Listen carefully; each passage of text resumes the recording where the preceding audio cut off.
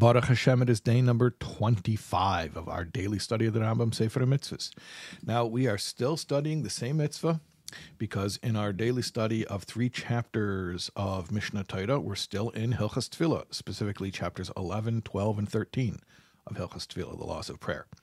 So we still have the same one mitzvah we've been studying. Here we go. Positive commandment number 5. Yes, you know what that is. The mitzvah to serve Hashem through prayer. To serve Hashem through prayer. Okay, so what can we share today about that mitzvah? Well, in today's 3 chapters of Mishnah Torah, as I mentioned, chapters 11, 12, 13 of the laws of prayer, in that first chapter, chapter 11, halacha 5. Chapter 11, halacha 5. The Rambam is talking about synagogues, about the place where we pray. He's gone from the prayers themselves to where we say prayers, or ideally where we say prayers.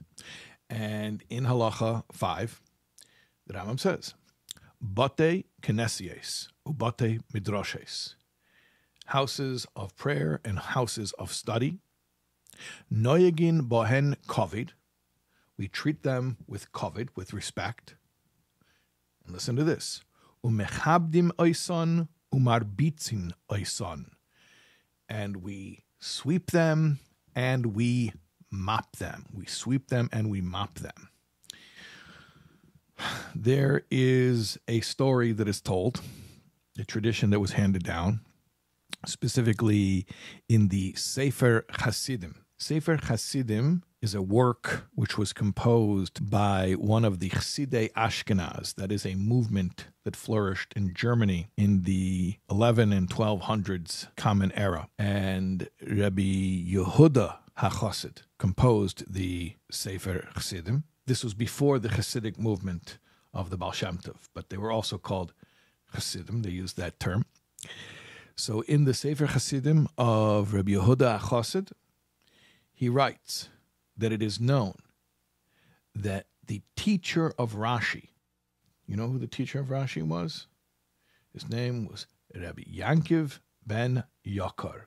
Rabbi Yankiv ben Yakar, the teacher of Rashi. And just to let you know the timing there, Rabbi Yehuda Chassid was born about 50 years after the passing of Rashi. So if he's saying something about Rashi's teacher, it's not exactly contemporaneous, but it's within a generation. It's relatively recent to him. At any rate, the Sefer Chassidim of Rabbi Yehuda Chassid says it is known that Rashi's teacher, he would sweep in front of the Aron Kodesh, in front of the Ark in the synagogue. He would sweep it with his beard to show absolute reverence for Hashem and for Hashem's miniature sanctuary.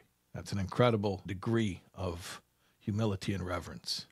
I'm not saying that's the letter of the law that the Rambam is describing here. I think you can use a broom, but it's an incredibly inspiring thought to consider what Rashi's teacher did.